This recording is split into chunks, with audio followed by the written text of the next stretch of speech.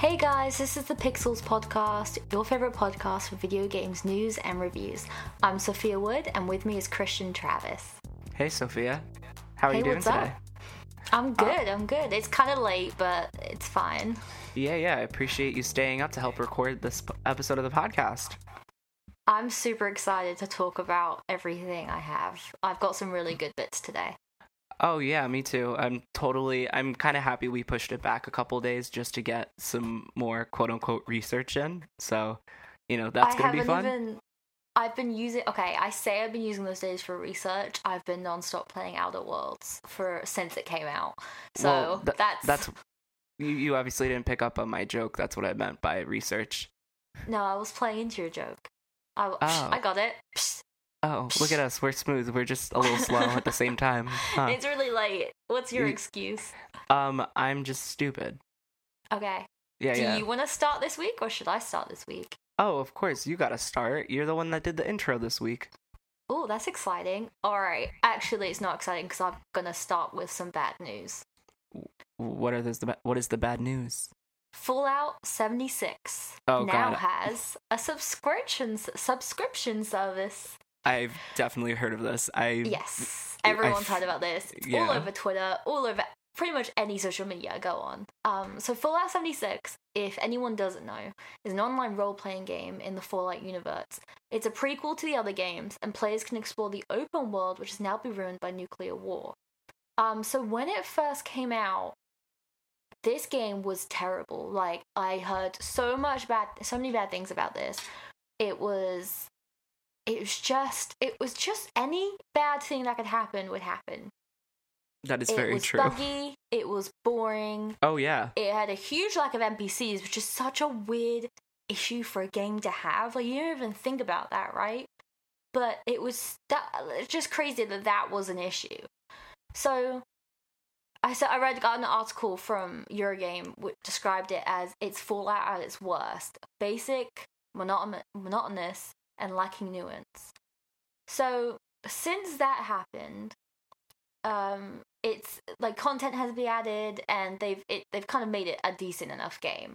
So it's still not that decent. But it's got its few core players that do play. Like, it's got people that are playing it, at least. It's slightly more acceptable, let's put it that way. So now, they've announced that Fallout 76 has a subscription service. The premium membership is called Fallout First. It costs £12 per month, or you can get a 12-month subscription for £100, or $13 a month and £99 annually. So £12, $13, £100, $99. Does not equal the math if you actually do it, but it's fine. We all know that England pays more for this anyway.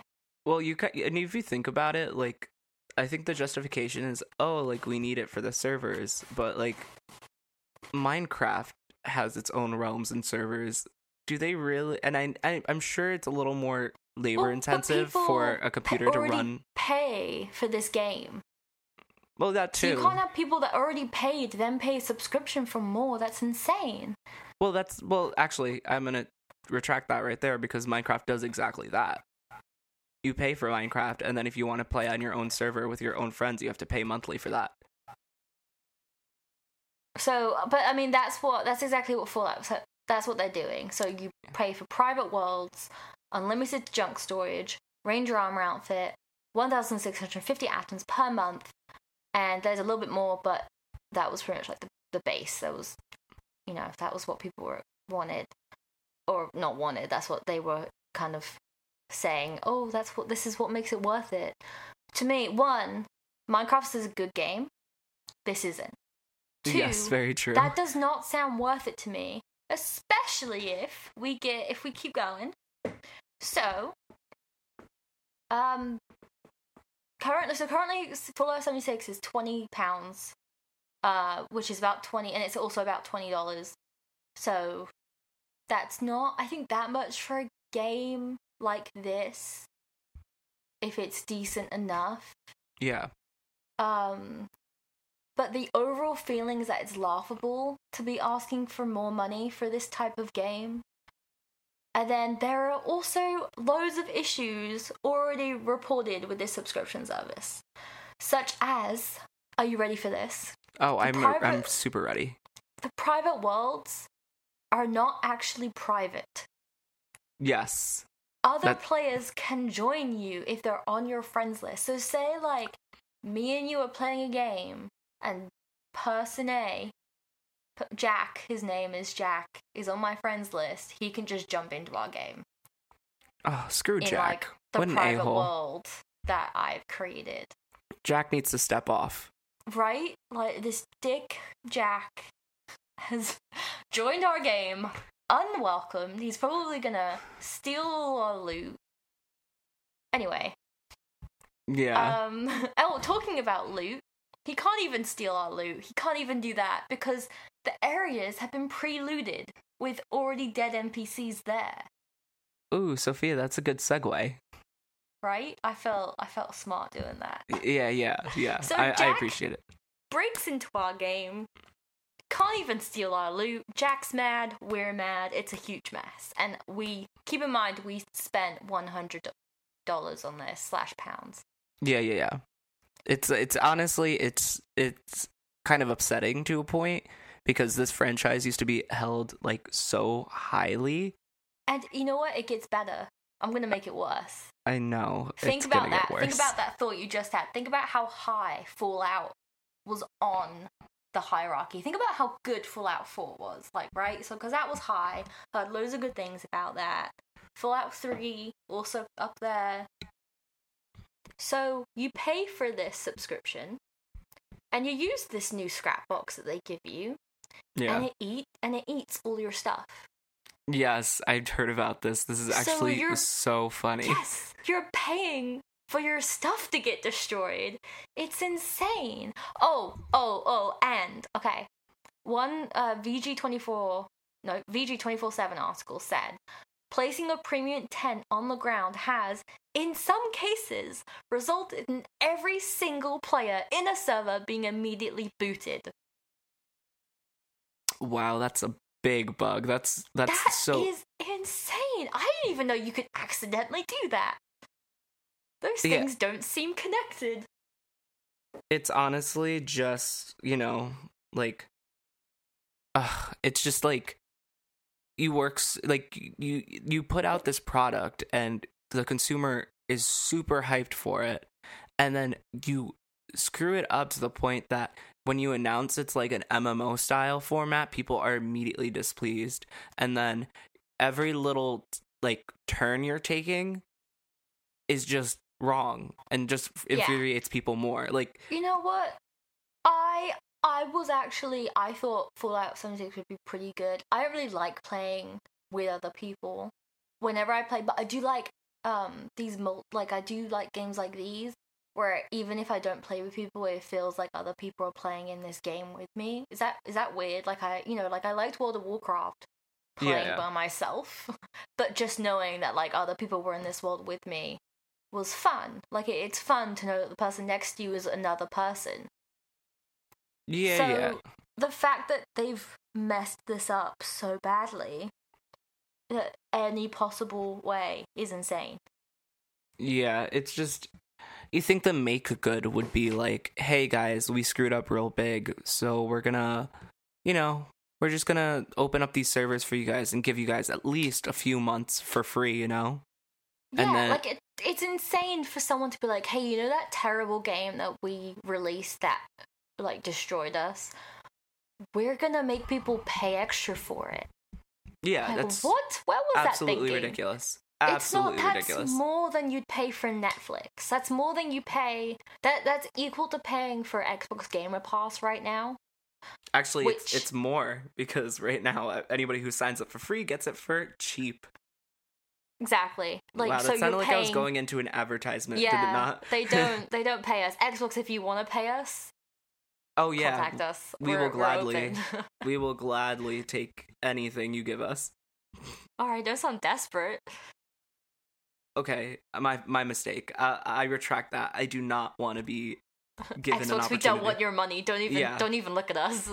Yeah, I don't know what money is. Anyway, we're getting sidetracked. We're getting So it's insane how much they could mess up. That this company is just common sense. At least Absolutely. make it, like you said, at least if you're going to do this, make this game free. Right? Yeah, because I for feel sure. like that would get more people into it. I'd definitely check out this game for free, 100%. And then the people who actually do get into it will then pay not $100 a month, but, you know, maybe a little bit less, like £4 a month. Yeah, you know, if you set this could have been, this is like essentially like a PR nightmare. Like, Yes. you literally know that all the people playing your game, you're lucky to have in general, from the amount of mistakes that this game has gone through. And 100%. and you're just like, oh, you know what's great? Let's like sucker everyone who's playing our game and, you know, just like make them pay, what is it, $13 a month? You said $10 a month? I forgot. Oh, now I need to look at it again. Yeah, but it was, like, I can't remember the dollars part basically the way I feel about it is it's really taking advantage of the consumer, and not only are you trying to improve your product, you're making it less desirable at the same time. You know? Yeah, $13 a month. So that is actively, like you said, it's pushing people away from this game, which is not what a company wants to do if they want to make money off of this. Wait, and you want to hear the best part, Sophia? There was a point in time when I bought this Blue Yeti mic that I'm talking into right now, and they were trying to bundle in Fallout for free for people to play because they wanted them Fallout to play 76. it. So, yep. Yeah, that's see what I mean? And you were like, guess what? Free? No, thank you. That's literally what I did. It was between two colors, and I picked it up and was like, oh, I get a free game. But then I saw it was Fallout 76, and I was like, no, I'm going to get this other color that I like. That's great. Yeah. Anyway, let's move on from that, because I feel like we could literally sit here and talk about how messed up Bethesda like dropped the ball here. But, you know, if we continue with that, we're gonna be here for like an hour just talking about that. Yeah. What do you have? Give me something. So, Ubisoft, they just recently had an investors and like corporate meeting kind of situation going on, and during this meeting, they've announced that they are delaying not one, not two, not three, but 4 of their big games, the games that people have been looking forward to. Oh, fantastic. Which one? I feel like this has been the week of delays, to be honest. You're 100% right, because they delayed Gods and Monsters, Rainbow Six Quarantine, and Watch Dogs Legion. And then they announced that a couple smaller games have been announced, which I don't have here listed at the time, but they're being delayed as well. Now, these games are all being moved into the fiscal year of 2020-2021. That does not mean that 2020 is going to come by and they're going to release them. That means the fiscal year starts in April 2020. Huh. Yeah. That's a very big push. Yes. Not to mention, that means it could be anywhere from April 2020 to March 2021 that these games are coming out of. I feel like this happens a lot with some games, especially smaller ones, where they kind of push them off to the side, even if they get big hype when it was announced. But I'm surprised that they're taking so many of their big names and just kind of being like, oh, we'll get to those later.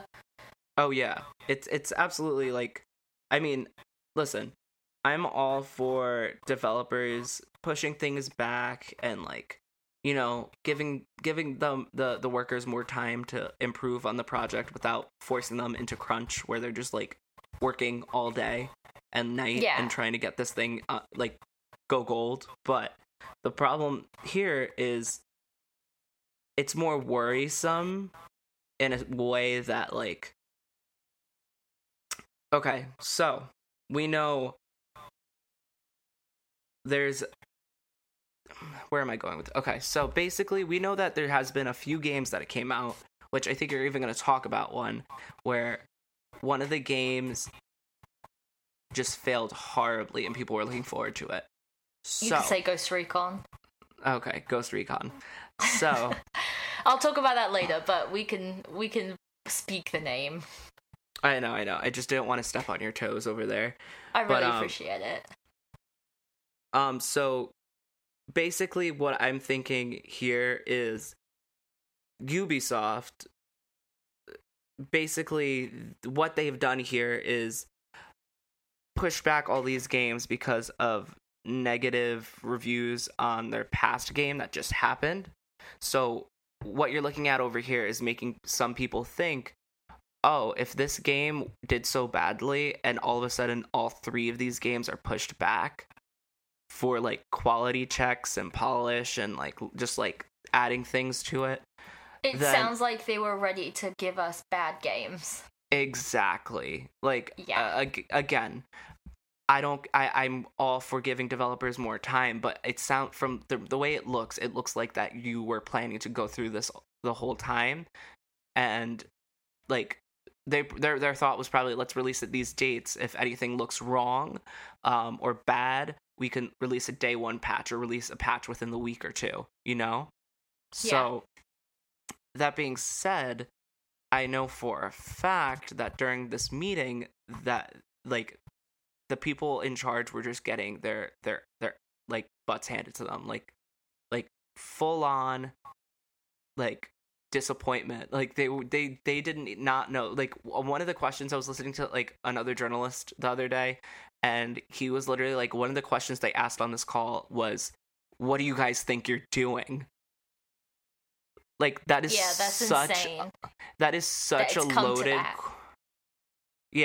that is such a loaded question, and the fact that you're getting investors and other higher ups like to that point of anger is alarming in itself, but also once again, you're pushing all this stuff back after that interaction, so you obviously knew that what you were about to put out there wasn't going to be 100%.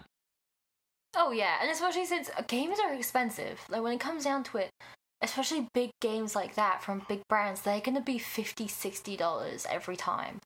That's a lot of money for the that is a lot of money for the everyday consumer. And for that to be, I feel like now in this day and age, it is normal for a kind of just average game or buggy game to be released with lots of work needing to be done. That's just normal because it's to get as much money as possible.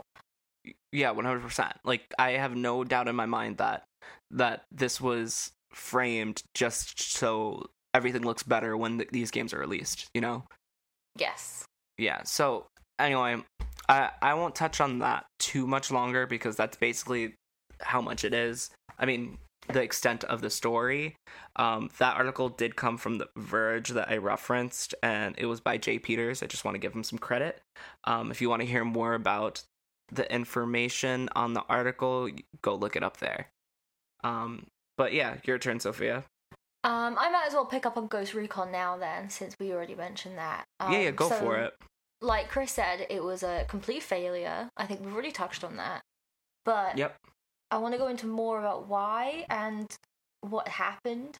So, I think the major issues from what I gathered were microtransactions, which is just, we've seen that so many times where that kills a game. And 100%. It's crazy that they expect people to pay $60 for a game and it's not even complete. Imagine if you bought a TV show, you know, like a season of a TV show, but to get maybe like an extra 3 episodes, you had to pay for them, or to get like extra scenes to make it all work, you know, because sometimes it just goes crazy where you have to buy things to even get the complete story or the complete kind of feel of the game. Oh yeah, of course. It at the end of the day though, this is where the industry is going, which again, I'm not agreeing with at all. I actually hate any game with micro transactions. Oh my god, I can't speak. But basically, like the way I look at it is, if you have these micro transactions and their only cosmetic, like maybe Fortnite or like I think Spider-Man on the PS4 did a good job with that. Spider-Man the PS4, I don't believe there were microtransactions in that one. I think there were, but for just like skins and stuff. No. I might be wrong. I know. Yeah, I think you're wrong only because I unlocked every single skin and I didn't pay $1 for it. Oh, what am I? I'm thinking of something else then. Yeah, no, don't worry about it. But basically, like Crash Team Racing, that did a great job. I bought it on PS4.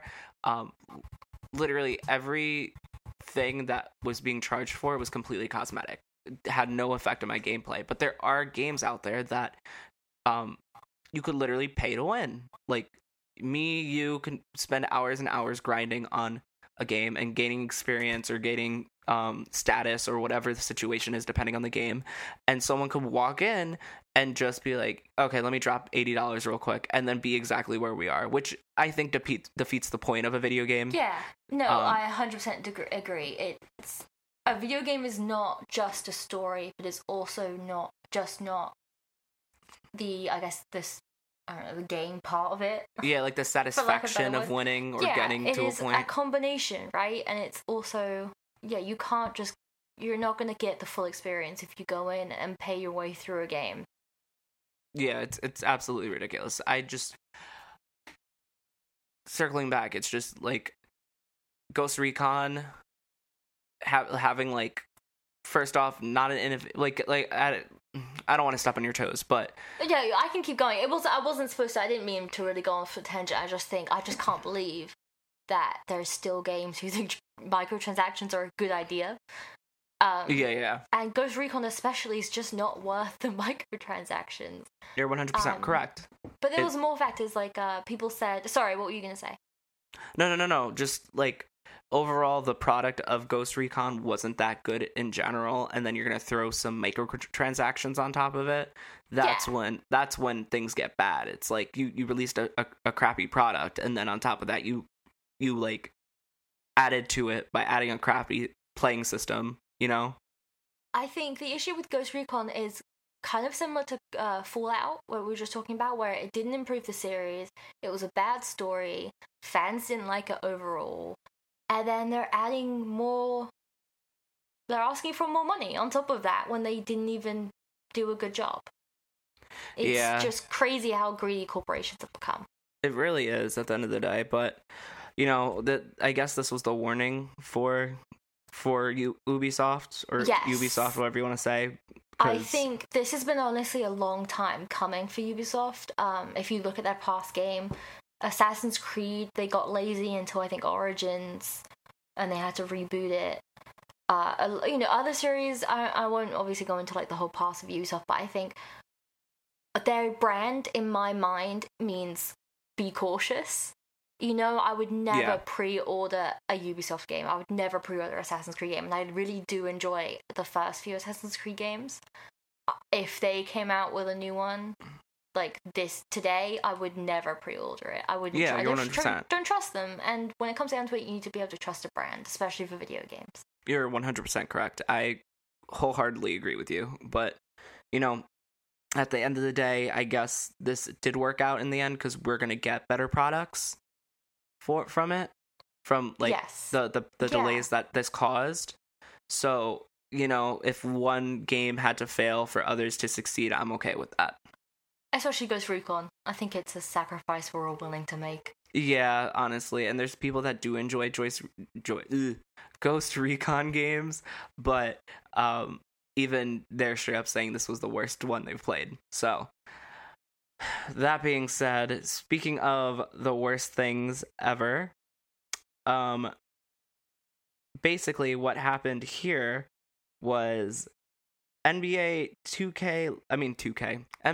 20 Live actually got delayed, or were not really delayed, more of it's being skipped. So we're not going to get a 20. We're going to get maybe a 21. They're taking the year off this year. And, okay, you know, that's not the worst thing to me, but like some people preferred this to against the 2K franchise. So the people looking forward to this seem to be a little upset about it. But also, once again, this isn't the situation where people are just fully upset. They're actually appreciative of it, because the statement literally says something along the lines of, we are trying to make sure that this game is worth something putting out. So we're going to take the year off and we're going to work harder on the following year.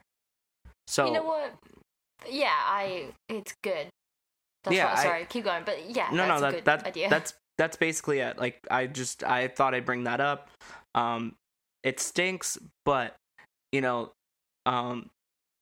team behind NBA Live doesn't really have any history of releasing crappy games. I mean, if depending on how you look at, like, NBA games. Not a fan, but yeah.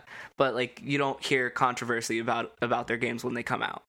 So, no, that's true, actually. So I think these are more, like, the fans are more appreciative of this and are gonna, like, obviously they're gonna miss their game this year, but they're more than willing to wait if it means they're gonna get a better result.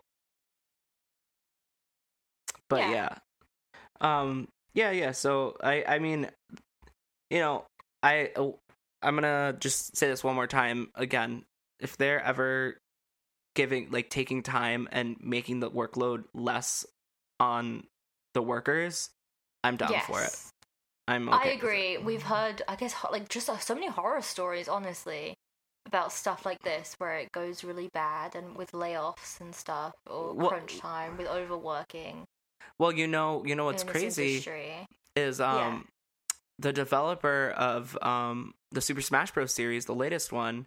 Oh my god, is it Miyamoto? No, it's not Miyamoto. No, Sakurai. There we go. Miyamoto passed away. God bless him. But Sakurai, he basically got so sick when developing the most recent Super Smash Bros. Game. He came into work while he was sick with an IV in his arm. That's insane. And I think that's also just the culture, working hard overseas and stuff like that. But yeah, like, nobody should have to go go through that, And no. Overall, it's just like, we could wait. Like, companies know there's deadlines and whatnot, but if something doesn't seem like it's working out, push it back. Like, people are going to be upset, but they're not going to be upset as if you send out a game that isn't that good, and people find out that you didn't treat the employees correctly. First of all, I think we need, because this is a good are you done? Because this is a good segue into my other piece of news. So I think we should talk about what the different meanings behind pushing it back. Because I was going to talk about The Last of Us, which has also, the second one's been pushed back to the 29th of May 2020. And I don't think it's a bad thing, because from what I've read, it's not so much it was an unfinished product, it just wasn't up to their standards, which I think is a good way of putting it, where I think I have a quote here from Eric Kane's article, where he said, "We need to think of the devs themselves. When Druckmann writes about reducing stress on the team, just think the myriad stories of crunch, burnout, and terrible work conditions, especially for game testers, in this industry that we've heard in recent months and years." So I think he's right. I think that puts it really well, where, first of all, when you think about why they're pushing it back, it's not because Ubisoft is obviously getting lazy and is ready to release bad products until we hurt them in their wallets. Yeah. It's because they want a genuinely good game to meet the standards that they've already set. Well, you also have to take into effect that Naughty Dog, as, like, developers in general, they always hit it out of the park with what they put out there. Yes.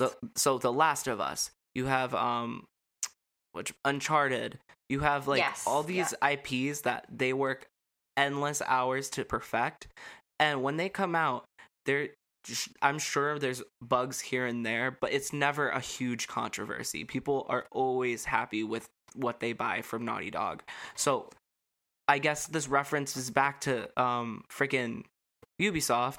Like, if you put out good products and you delay a game, that's perfectly fine. Like, people will understand. But if you give us something that's really crappy and people literally just don't want to touch it, and then start delaying games after the fact, you're gonna seem suspicious, Oh yeah, 100%. It is. It just comes down to the company and what's going on.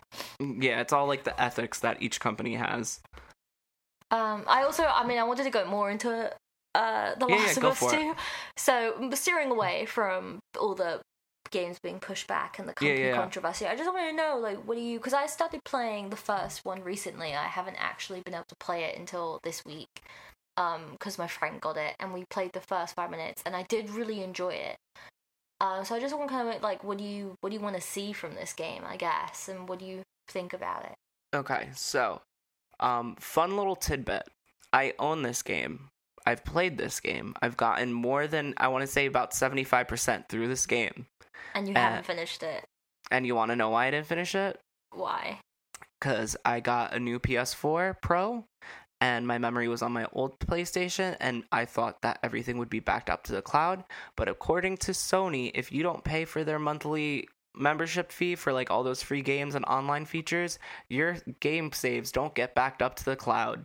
So that's crazy. Yep. So I switched again, over with companies just getting. I feel like that needs to be part of it. Like that. That's greedy, right? That should be standard. That 100% needs to be standard. Yeah. So I do 110% plan to finish this game before the second one comes out, but from what I've experienced, I fully believe that this is going to be a worthwhile wait, because people have been waiting years for this game, for the sequel. So waiting 2 more months, I don't think bothers. 2, is it 3 months? I don't know. It doesn't bother people that much. It was only going to be in April, so it's only 2 months. Yeah, I honestly don't. Wait, is it not? No, that doesn't make sense. Let me check. I think it was supposed to be February. Yeah, it's May. So I think, February. Yeah, so 3 months. Yeah, so gameplay wise, The Last of Us is really good overall. It's very comfortable. It's like your classic adventure game, but the story I did find the controls very, especially for PlayStation. I struggle with PlayStation controls. I've got no idea why. I guess because I'm just so used to the Xbox remote, it throws me, but I found it quite easy to switch this time with this game. So and the main thing that people are interested in, not saying any other aspect of Uncharted is bad, but the story is so good that people need to see how it continues, you know? So... Wait, you said Uncharted. Do you mean Last of Us? I mean Last of Us. You're going to have to forgive me. I'm also very tired, and I still have to go to the gym after this. So, so The Last of Us has just been... Like, I'm not going to say cult classic, because... a lot of people like it. It's not like a small following, but you could walk up to any PlayStation player and just ask them what is one of your favorite PlayStation games, and Uncharted has to be at least. I mean, Uncharted, friggin' Last of Us. Oh my gosh, Last of Us is always on that list. Yeah, no, yes. I know. I think it is, and it is 100%. It is the characters. It is the story that drives it. Because in the essence, it is a really simple game, right? It is zombies, and it's an adventure game, and you fight through the hordes of zombies to get and to you go to point one to point B. Yeah, it is every other game out there, really, but it is the story that drives it, and I think that is what's gonna get The Last of Us 2 on the top of the charts, if they can pull it off again. That is the question. Well, you know that this is supposed to come on 2 discs now, right? Oh, I didn't know that too. Yeah. Oof. And guess what? They also cut out any multiplayer, so they're focusing mainly on story. And they said that they might return back to multiplayer once the actual game's released. So you might get an update, or they might just sell something separately for multiplayer activities. I don't think it needs multiplayer, to be honest. Yeah, I never really played the multiplayer when I played it through the first time. No, I don't think. Yeah, I just don't think it needs it. Especially, I think games that are heavy in story usually don't need multiplayer, because it usually takes away from the story. Yeah, I completely agree with you. But anyway, why don't we move on? Because we're actually running pretty good on time, but we also want to save some time at the end to talk about Outer Worlds. Okay, we'll get to that. What's your next bit of news? Yeah. So this one's more lighthearted. Basically, the Pokemon games are coming out in about 2.5 weeks ish in November, and basically developers and people are doing interviews more and talking about it, and there's been interviews with Junichi Masuda and Shigeru Omori, who literally just been having a great old time with media outlets.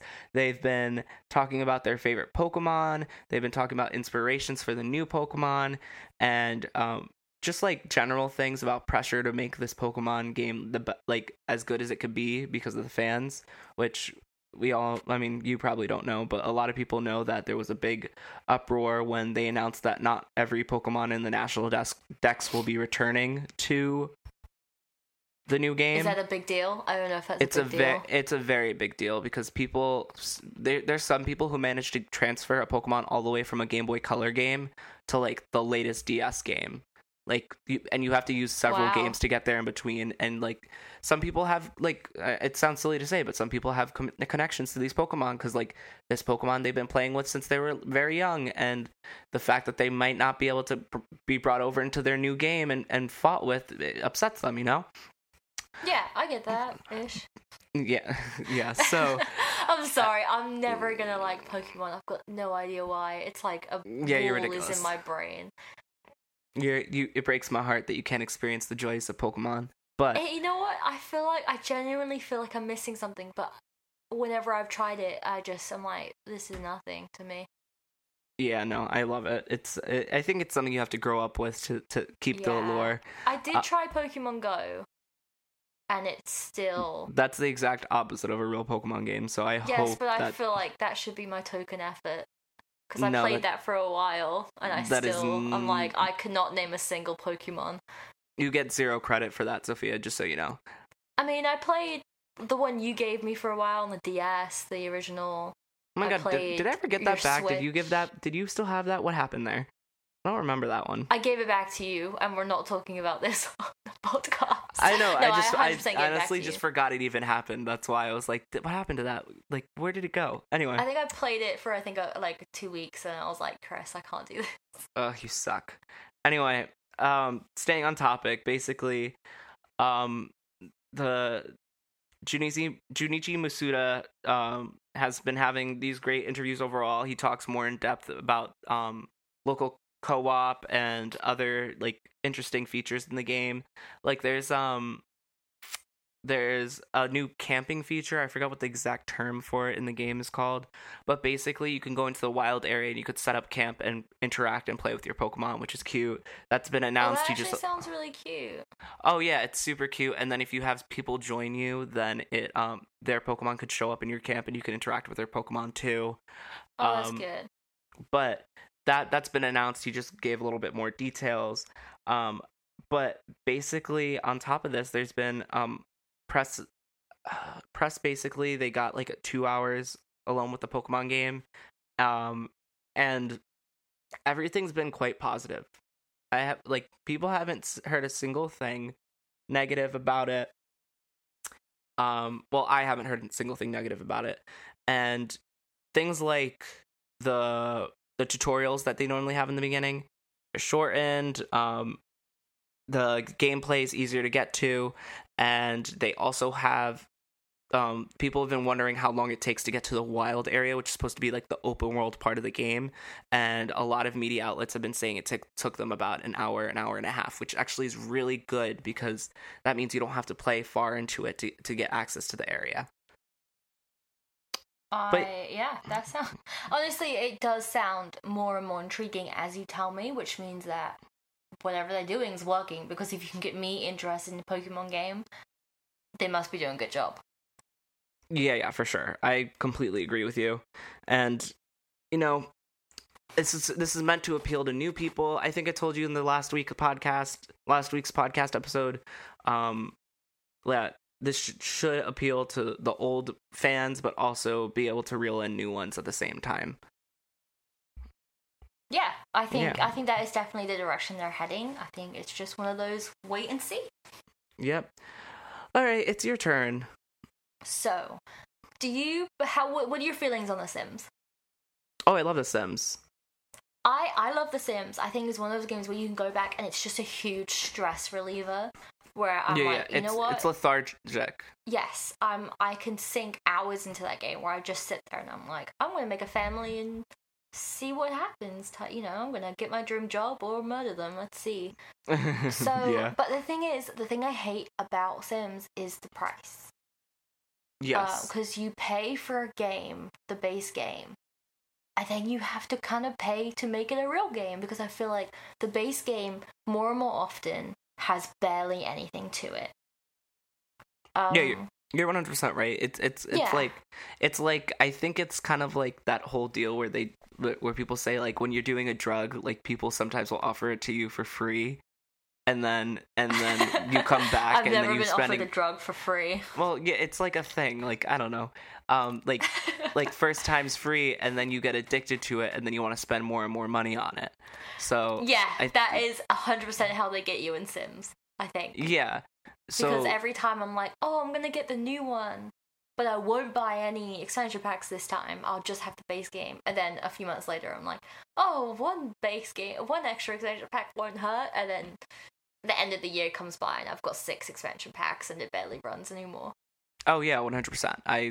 I am a sucker, and that's why I sometimes stop myself from playing Sims when I feel like it. I'll find a different game to play, because I'll be like, oh, I wish I could do this, and then I find out it's in like an expansion pack, and it's like, nope, not doing it, not spending the money, not happening. Especially like for me, the supernatural ones, I'm like, oh, I want magic. Oh, a witch or a fortune teller? I've bought it out already.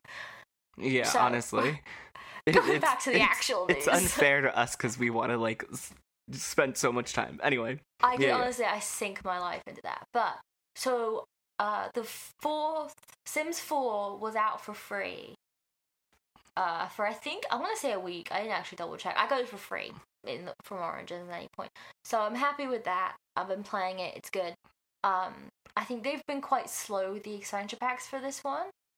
But it's because but anyway, Sims 4 University expansion pack has been released, or not released, has been, you know, said announced. It's going to come out December 17th. Announced, that's the word. So it's going to come out November 15th for PC and Mac, December 17th for Xbox. So I've read up on it. I just wanted to kind of touch base, see what they were releasing. I actually enjoyed Sims 2 University a lot more than 3, because I feel like in 3 studying became more of a chore. Like keeping ahead of classes and studying was literally all the time your sim had, and then you didn't really have any time for anything else, which they offered a lot more. Like, you know, you got different what is it called, like cliques, so you could be a jock or a prep or whatever. A rebel, I think, was the other one. I think it was jock, nerd, and rebel. That was what it was. So I did like that bit, but I felt like when you were actually at the university, you just had time to kind of get that A, and it became. I was like, I was having trouble it became boring for me. You know, I was like, all right, go study, go home, study home. And I was like, this is too much like real university. So I was kind of hoping they'd fix that a little bit more in the new one, where it'd be less of a chore to get that good grade. But I don't think they have. I think what I've read is it's very similar to Sims 3, where they're bringing bikes back in. I haven't actually heard anything about the clique, so I hope they do bring that back in, but I don't know if they will. You can decorate your dorm room, which sounds exciting. I'd like to do that. But it does seem very similar. They do have a few new pieces I'm interested in. You can take a villainy class, which is really cool, where you can become a supervillain. Oh, that sounds awesome. I really would love to learn how to to be a villain. That. I think that'd be a really fun character to play. And you can do secret societies as well, which is, I'm really interested in that as well. I think like a secret society and a villain, that'd be such a cool character to play. This sounds like it's just turning into Harry Potter. Yeah, like the next one's just going to be Harry Potter. Yeah. Oh my god, I'd love that. It's going to be a partnership. I would love that so much. Anyway, so that is to look forward to. I know a lot of people do love collecting these expansion packs and this game. So definitely get it. Like, if that's your thing and that's what you want to spend your money in, there's no issue with that. I just think for me, I need to hold back for this Sims 4, especially since they haven't really made anything new. It just sounds like they're re-releasing Sims 3 University with like a couple extra bits. Yeah. It's you know, what I appreciate about Sims is that it's overall they strive to like make it as realistic and as inclusive as possible. Um I actually was listening to an episode of what was it? What's Good Games with the girls over there. I think Andrea Renee and company, and they did a full-on interview with one of the reps from Sims, and they talked more about Sims University, how basically people are their goal is to strive to get all creative aspects to interest any person who plays Sims. So if you are interested in one thing, this expansion pack would be good for this specific thing. If you're interested in another one, you could opt for a different one. And overall, they just had a great message about how they want everyone to be able to feel included and interested in the game, no matter what. And like, you see, I feel like they could actually do more with that. Because I feel like I'm sure. Like, they don't really you can't really, this is like not really a route I wanted to take, but I feel like I should say it while we're talking about it, where you can't really be, I don't know, disabled, or, I feel like, maybe not too much of that, I think the fourth one has a lot for, like, people of colour, and you can make your character trans, which is cool, stuff like that, but I feel like they do need to, I just feel like it'd be cooler to focus on that kind of thing instead of just re-releasing similar expansion packs, you know what I mean? Yeah. No, it makes sense. It's just when you're starting with like a company like The Sims, and then you have to every few years reboot, like not reboot, but like, you know, come out with another sequel and then start all over with the expansion packs. I could see how it would be a little hard to include everything. I'm not saying it's an excuse at all. I'm just saying I'm sure eventually they'll get there. It's just taking so long for them to get like the basic stuff done still, because they're trying to make sure they have those options for everyone, you know? I think definitely, like, with the third one, you couldn't really be a person of colour at all, like, with the hairstyles and stuff like that. So I think they've really changed it a lot, and I was really impressed by it. But I think, you know, let deaf people make their Sims deaf, or in a wheelchair, and there's like, you know, there's obviously a whole, I can't just sit here and list disabilities or whatever else they have included. But they don't need to keep re-releasing games. I feel like it's such a money grab where they re-release a game, especially Sims 3. They got rid of so much, and they actually had to like re-include toddlers and stuff because they got rid of that, and it was such a clear money grab where they're taking away from the game as much as possible so people have to buy it. I just think it depends what route they're taking, but I think with Sims University, it could be a warning sign that they're just going to be getting lazy, kind of like Ubisoft, and I don't know, I guess we'll see how it goes. Yeah, I'm sure, you know, we just got to give them time. I'm sure there's going to be another iteration. Sims 4 has been out for a while now. I'm sure in another year or two there's going to be a Sims 5, and, you know, they're going to have their set of expansion packs. There's always room for improvement, and there's always time for them to improve, you know? They're not on any specific deadline. I think Sims 5 has already been announced. Has it? Oh no, it's only speculation. I've heard rumors. Yeah, I think it's just it's not long from being announced. No, I think around this time is when they. Anyway. Yeah. So, I'm gonna blow. How many more pieces of news do you have? I wanted to talk about Doom Eternal and 3 more. So 3 more pieces. I've got 3 more pieces in total. How about you? I have 2 more pieces, and I was going to try to get through them fast so we could talk about Outer Worlds. We can go fast. We can go fast. Yeah, really I have quick. no doubt in our ability. Let's stop talking about it and go. Okay, so this one is a little sad, but like also not much. Basically, PlayStation Vue it has been announced to be shut down in January of 2020. Yes. If for those who aren't familiar, PlayStation Vue is their own. Yeah, you. I'm not familiar. I read that. I want to say I was reading through your docs and I read that as PlayStation is set to be discontinued in 2020, and I was like, what? Yeah, no. What is going on? How have I not heard of this? PlayStation Vue is basically like one of those substitutes for cable. So like YouTube TV and like I see. Yeah. So like Sling TV, all that stuff. So obviously their not stocks, but their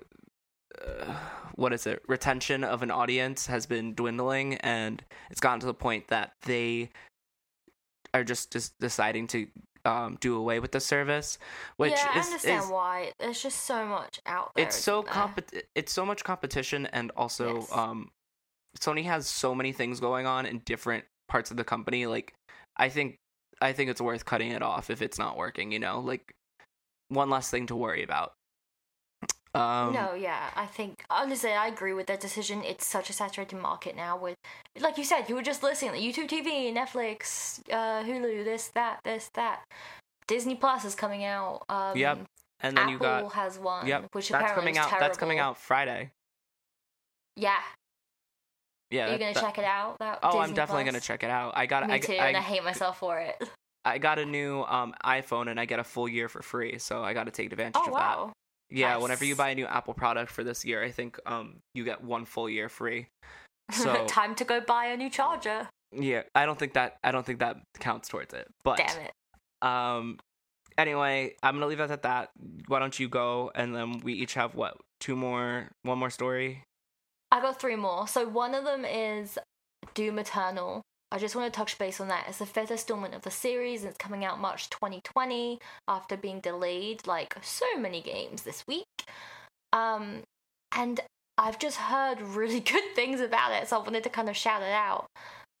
It's being called maybe the best shooter ever, which is crazy.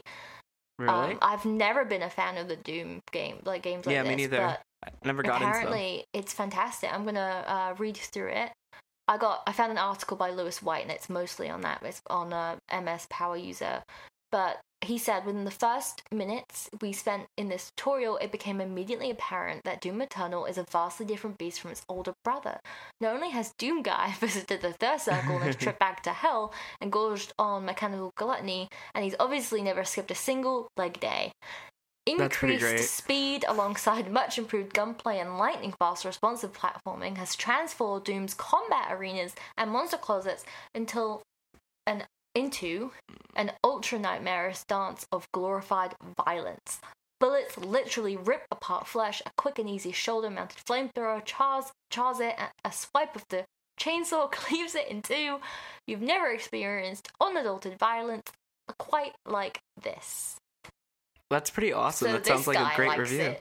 Yeah. Yeah, I think it actually might be something I want to check out. Depends obviously how much it is and what the reviews are when it actually comes out. Yeah, I might want to. I think it might give be it a actually shot one too. Surprisingly to throw on the list there. Well, yeah, like the Doom series has been like one of those like games that you hear about all the time, and if you haven't played, you hear about it and you hear about it, but you don't do anything. Yeah, I think it is just one of those games where you're like, if you've missed kind of that boat, you're like, it's sailed, you're right? like, you're like, it's over. Like, I might as well not bother hopping on the bandwagon. I've never seen, even if Doom Eternal was going out for free, not Doom Eternal, even if like any of those games would be going out for free, I don't think I'd download it. I'd just be like, oh, that's for free. Move on. Yeah. No, yeah, I totally agree with you. That's pretty interesting. It might be something that worth us checking out at some point. Yeah. All right. I have one last, more lighthearted story. It has to do with Reggie Fils-Aimé, the ex-president of Nintendo of America. He started teaching classes at Cornell University this month, actually earlier. I think it was like within the week of the 14th or something like that. And his first class he had open for the public to come in and witness. Of course, I didn't go do that because it was like a 3.5 hour drive to go see that, so I did not. Yeah, don't blame me.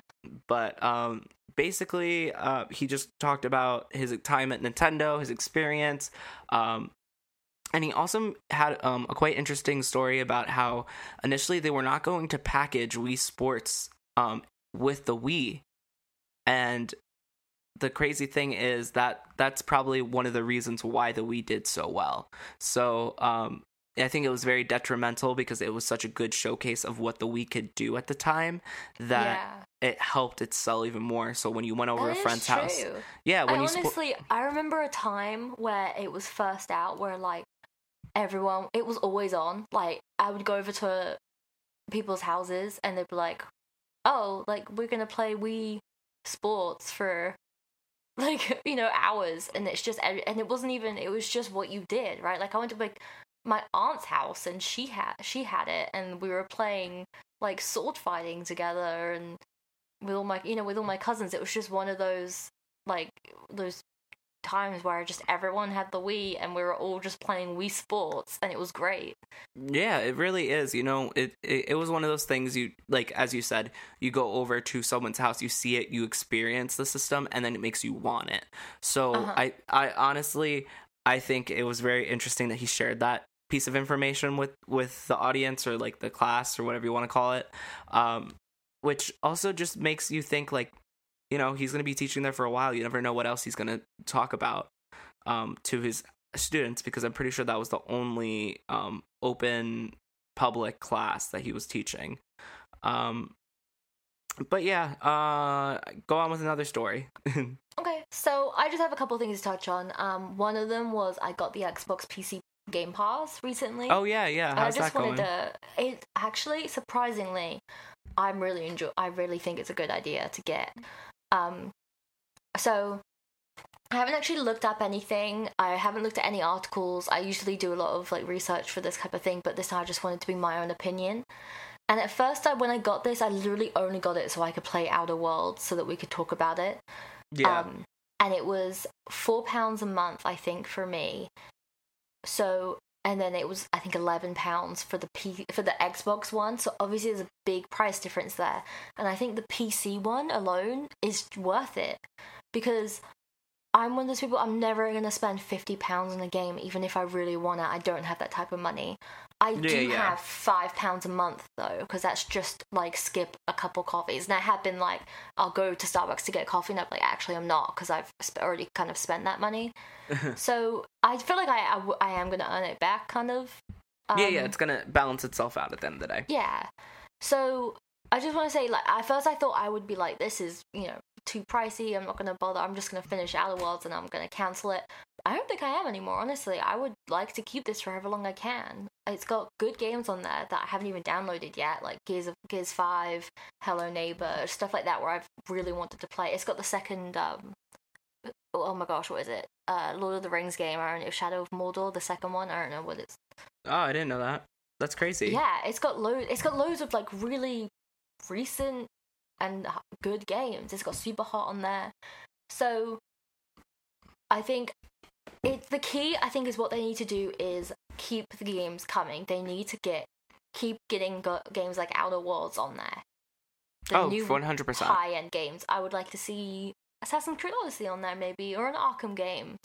You know, something with a brand to a name that people can recognize and would draw them in. Because it just, if they only put indie games, because there are a few indie games on there, but I think if they only add kind of lesser games, once they think they've got people, that's not going to keep them, and people are going to kind of delete their membership real quick. Yeah. It's, you know, that Microsoft has done a really good job of marketing this games as a service situation. Mm-hmm. Basically, like the last couple, like Gears, that was the first like main big AAA game that they put on that service, and you know, Gears didn't break any record numbers, but that's because nobody bought it, but people were still experiencing it. So this in the long run will benefit, because they're gonna have more and more people talking about that. Hey, I just played Gears of War, the full AAA game, and only paid whatever, depending on what it fluctuates to, $10, $5. It was only $1 this month because of a special. And they're going to have more people adopting those services, and eventually they're going to have enough people like you, like me, who have paid just for a month or two just to try to play a game, and then ended up enjoying the games they offer and stick along with them, and they'll make up their money that way. I think they're playing like more of a long game than trying to get that that money immediately. And honestly, I think it's, sorry to interrupt you, but I think No, it you're is fine. a smarter way to play this video game. Like, Yeah, you yeah. know what I mean? Because then you don't need to worry if Ubisoft's new games are flop, because people are still going to be paying that £5 a month. You're going to keep a better income. Like, you don't have to worry if the game you've added no one really likes, because there's going to be other games that people like on there and they'll stay. Oh yeah, for sure. It's honestly, they're doing a great job that way. And just to throw in there, they're also making things a lot more accessible for people.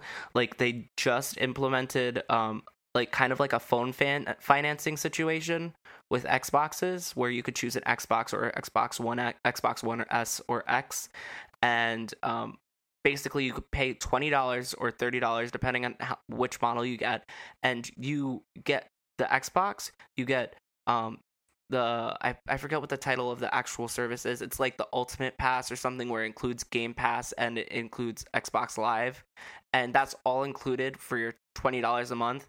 And then basically you pay it off for, let's say, I think 24 months, and then once it's paid off, it's yours for good. Or if, like, they said in their fine print, you could upgrade to Scarlet when it comes out. And it gives a lot of people more accessibility to games that haven't had that ability in the past. There's, like, I know from experience as a kid, I couldn't get every game system because my mom wasn't going to spend that much money on it. Or if my family was struggling, or someone else's family struggling and need that money and can't afford it, this is a good way to get games in people's hands, you know? Yeah, I think especially for, like, right now as a student, I love video games. I've grown up with video games. I am not going to spend £50 a game, even if it's the best game ever. I think games are getting more expensive, and they're also getting more, like, I guess, less trustworthy, where I'm not going to be super excited and pre-order that game or spend all my money on that one game, because I'm just not going to trust that it's going to be a good game. So I think this is also a kind of a good way to balance that out, where you're like, well, it's coming out on Xbox Pass, so I'll just give it a try then. Yeah. It's honestly, I think Xbox is playing the best way at the moment, monetary wise and business strategy wise. They're gaining a lot of customers just from doing this. And, you know, I wouldn't be surprised if next generation, when all these new systems come out, if Xbox holds ahead just because they have this games as a service. If like, the last thing people want to do is spend $500 on a new system if they decide to pay it off right. Yeah. And then have to start buying this game and that game for $60 and whatever. If they could pay the $500, or they could pay the $20 or $30 a month for 24 months, they're going to be more inclined to take that than paying $500 and then buying all these games on PlayStation. Or if you even want to include Nintendo, I don't think Nintendo will fall into that generation change. But, you know, it's just it's all about opportunity, and they're giving people that opportunity to choose, which is really good. You know what? It's funny that you bring up Nintendo, though, because I think one of the biggest things that's stopped me from buying a Switch is the price of these games that's coming out. So if Nintendo did something like this, where I could just pay £5 a month and try out these new games, I would definitely consider buying a Switch. Yeah, right now all they offer is, like, you play, like, NES games and Super NES games with your membership every month, which, like, people enjoy, but it's, like, one of those things where, like, if you really enjoyed an older game, you probably bought it, like, 5 times and then played it a million times, and then, you know, like, it gets old, you know? Yeah. But yeah, honestly, it's just really interesting to see how these different companies go about their strategies and how they succeed at what they do. Yeah. But yeah, so you said you have one more, is that it? Yeah, one more, just Stadia. Oh yeah, so let's talk about Stadia. When you pre-ordered the Founders Edition or the Premier Edition, you won't necessarily get your Google Stadia on launch day. That sounds about right. So I think you know a lot. I think we talked about this and you told me most of what I'm about to say. So it's not a great start for this, where people who pre-ordered it says these kits will start arriving in quotes on November 19th, and the lucky people who will be able to play Stadia as soon as the launch clock strikes the golden hour will likely be one of the first gamers who pre-ordered. So that means other people who pre-ordered who were not one of the first gamers will not get it, which is not great at all. You know, when you just finished going through this whole situation where you were telling people you had a wireless connection no matter what, and then you have to use an adapter, and then a week or two later you find out that all the people that did pre-order it and you said you'd supply copies to aren't getting it on launch day, that's a problem. A huge problem, and I don't think we really need to go into it too much because we'll be able to go into it when it's actually released and talk about what the product is, and we'll go into that. Yeah, we'll go just more. Insane. And you know it's weird. It seems like this is like their philosophy for all their products.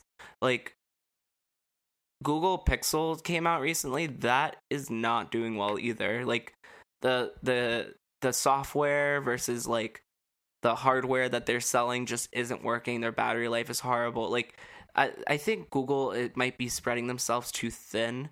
I think it's a bit like, well, you're gonna buy this anyway, so because we're not Google. Gonna put it. Yeah, it is. I feel like it's a lot of like, we're Google, you're gonna buy it anyway. Who cares? You're 100% right. There's a lot of people I know who do intend on purchasing this once it's available to the general public, and I always ask them like, why? And they're really just like, oh, it's a cool concept. And I'm like, yeah, but xCloud's coming out soon too, and Google's not the most reliable with game systems, but because they're Google, they're gonna go with them. Yeah. So I think the issue right now is a lot of brand loyalty, especially with video games. I feel like a lot of people are like, well, I have to pre-order this Assassin's Creed game because it's Assassin's Creed.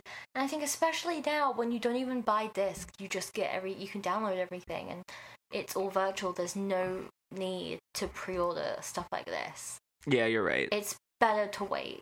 Yeah, 100%. That is at you, Chris. I don't pre-order many things. The only thing I pre-order is Pokemon games. That's true. You're usually and I like them good. every single time. Anyway, I think we've gone on long enough. Let's finally talk about Outer Worlds. All right, guys, we're going to take a quick break, and then when we come back, we're going to talk about, as Sophia said, the Outer Worlds. Make sure you stick around for that. All right? We'll see you soon.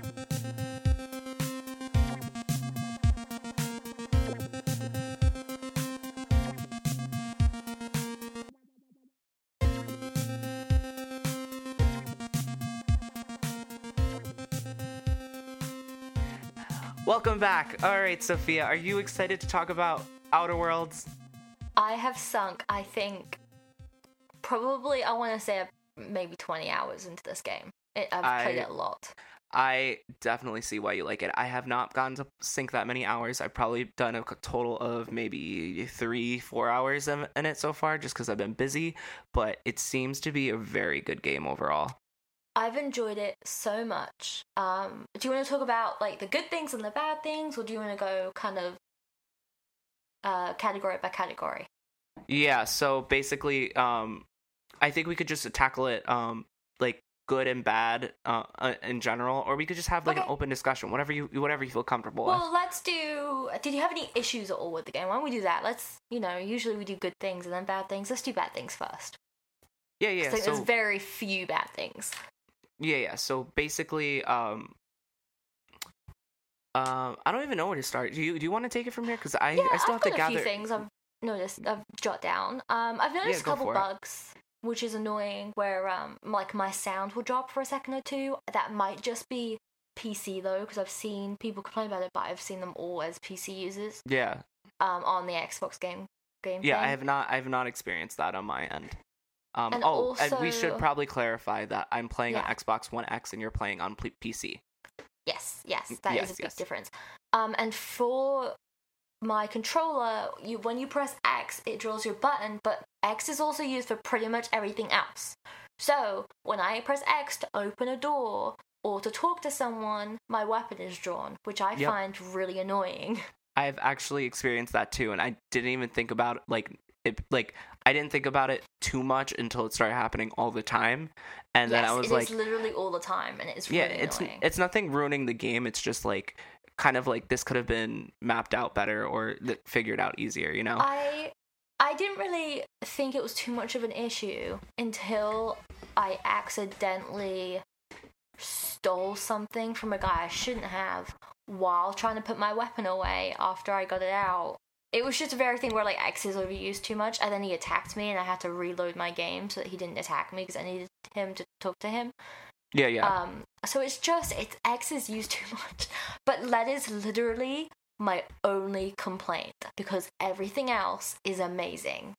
Amazing story, amazing characters, amazing gameplay. I love my crew. I love the NPCs. I love the ship.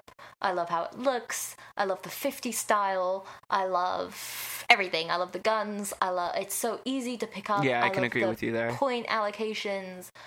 Let's talk about, like, how did you go into this game? What was your character setup? Oh, yeah. So, basically what I did was I set up my character for it to have, be very persuasive and be very intelligent. I do like games with combat and, like, shooting and stuff like that, but I noticed, from reviews that Outer Worlds doesn't deal with, long range weapons very well, and I think that's kind of what it's all based off of.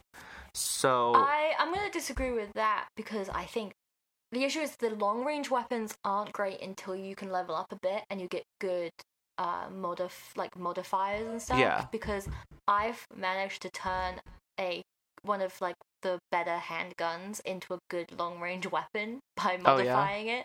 I think it's just one of those things where you just need the modifiers, and I think when you level up and you get some good guns, I think you're good. So you do struggle in the beginning, but again, it's the beginning. You're supposed to struggle in the beginning. That's just classic games. Yeah, and that's how everyone's supposed to start. But so what did you? So you did a similar setup? So I surprisingly did the same thing, because I actually based my character off of a specific character that I had. So I wanted to kind of play it how she is. So I put mine into persuasion and sneaky. Oh, I didn't do sneaky. It works really well. It works fantastically well. Anything that I can't talk myself out of, I can usually hack into something and get whatever I need. Or, that's pretty solid. It's honestly, it's amazing. I can't tell you how many times there's one bit where you have to. There's one bit where you have to get something from someone and she won't give it to you, and your options are either steal it or just hack into a computer and just change it. And I could do both. I could either break into the thing or do it, and it's just there's just so many. I love this game a lot. Okay, I could tell. So what I like about it is that it's about choices. And I like that the point allocation kind of portrays that really well, where I can choose loads of options that I wouldn't have had. So instead of fighting through something, I can just hack into something. Yeah. Or persuade someone to not attack me, whatever it is. I really enjoy that part of the game. Yeah, I feel like that really fits your playstyle too anyway, because you do enjoy things that, like, make you think a little bit more, so the fact that your character gets to reflect that as well is pretty cool. But anyway, I kind of want to skip to, like, one of the most important parts. So, and Spoiler we can't. alert. I was about to say, full disclaimer: if you are going to play Outer Worlds, I would click out now. We're going to be talking plot, and we highly suggest, from the plot point that we are about to discuss, it could affect the rest of your gameplay. Is that a fair disclosure? Yes. Okay. Okay, I want to know. Okay. Because you haven't told me, and it's been literally days. What did you pick? So, for those listening who don't care about spoilers and don't know what we're talking about, there's a point within, I want to say, hour 2 of the game. It's like the first mission, but it takes you about a couple hours to get there. I think it's the first main mission. Is what it is. It's like the climax of the first kind of arc. Yeah. So basically, what you could choose is either restore power to a corporate-run town, or take the power away and give most of the power to the people that are rebelling. Yeah. So who are like camping out, and they're camping out. They're living. We didn't mention it, and I just want to do a quick. They do such a good job of being like, I guess, portraying the capitalism issues we are having now. Oh yeah.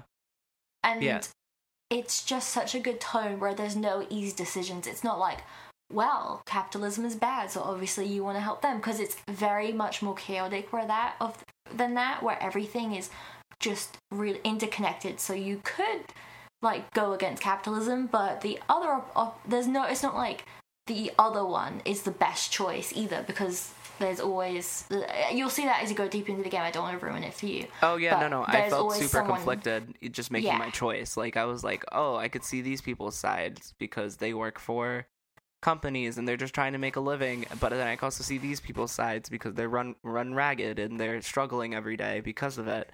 So yeah, let me tell you what I chose. What did you choose? I actually chose to restore power to the town. What? Isn't that crazy? I knew that you'd be Twitter surprised. guy is gonna hate you.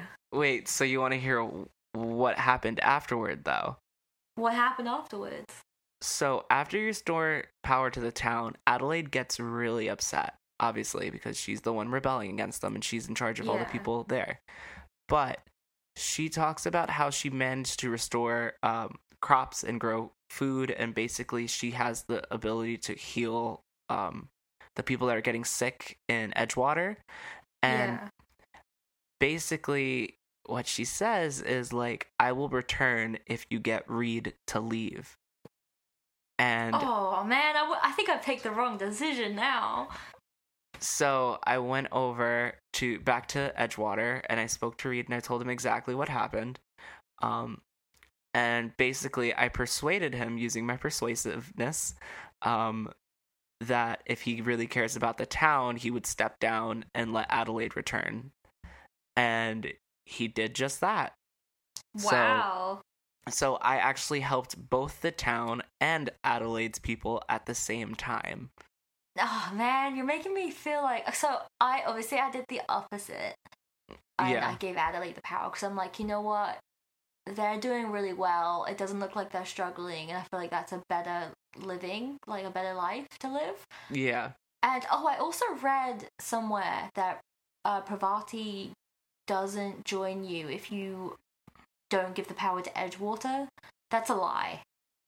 And I don't know why someone said that, because I just read that in one of the tutorials that I read through before I played, where it was like, oh, the companions like care about your choices, so if you make the wrong choices, sometimes they don't join you. I haven't run into that issue at all. So anyway, I didn't help Edgewater, and the only thing that happens is you return and you have to fight like people. Obviously the town kind of attack you, the guards there attack you, but I could just persuade my way out of it. I was like, enough blood's been shed, don't kill me. And he was like, fine, but I still hate you. And I was like, that's fair. That's it, really. Adelaide's like, cool, thanks for not killing us, I guess. But I feel like that's really anticlimactic. I wish I'd picked the other one. Yeah, she was, but to be fair, she did think I was a snake. She literally called me a snake several times and was like, I don't trust you, you're a piece of crap. And this whole time I was like, do I really need my ship this bad? I feel so terrible. Like, I'm a terrible person. I know. I love that it's you very kind conflicting. of play a terrible person in this. Like, the options like given to you, you can insult everybody, and it's great. Well, I'm pretty sure that's what the developers had in mind. It was like, you could be a good person, you could be a bad person, or you could be that chaotic, like, neutral, you know? I'm just chaotic neutral. I'm like, honestly, I love my think crew, I was the but more... that's it. I hate everyone else.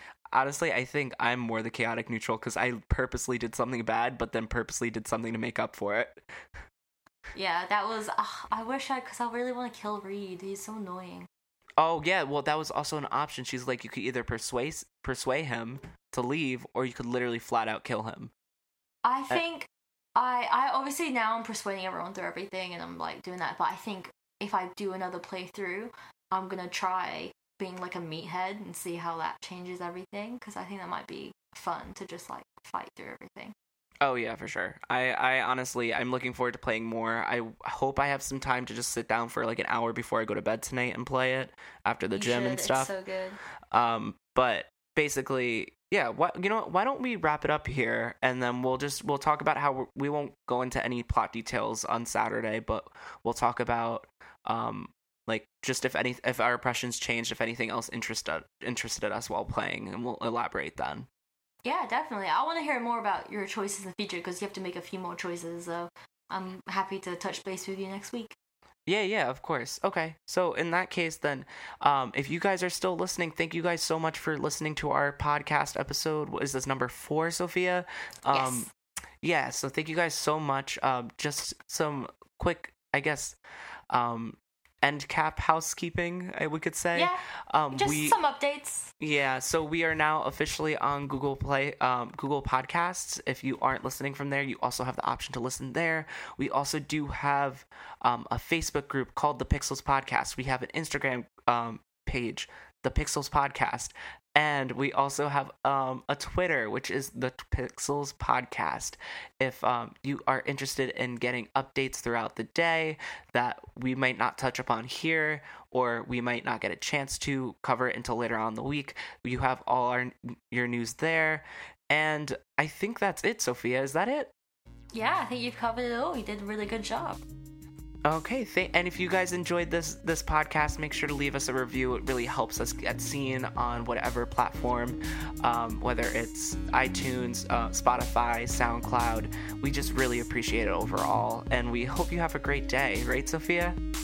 Yeah, have a great night for me. Oh yeah, she's right overseas, so you know. But anyway, thank you guys so much one more time, and have a wonderful day. Bye, Sophia. Bye.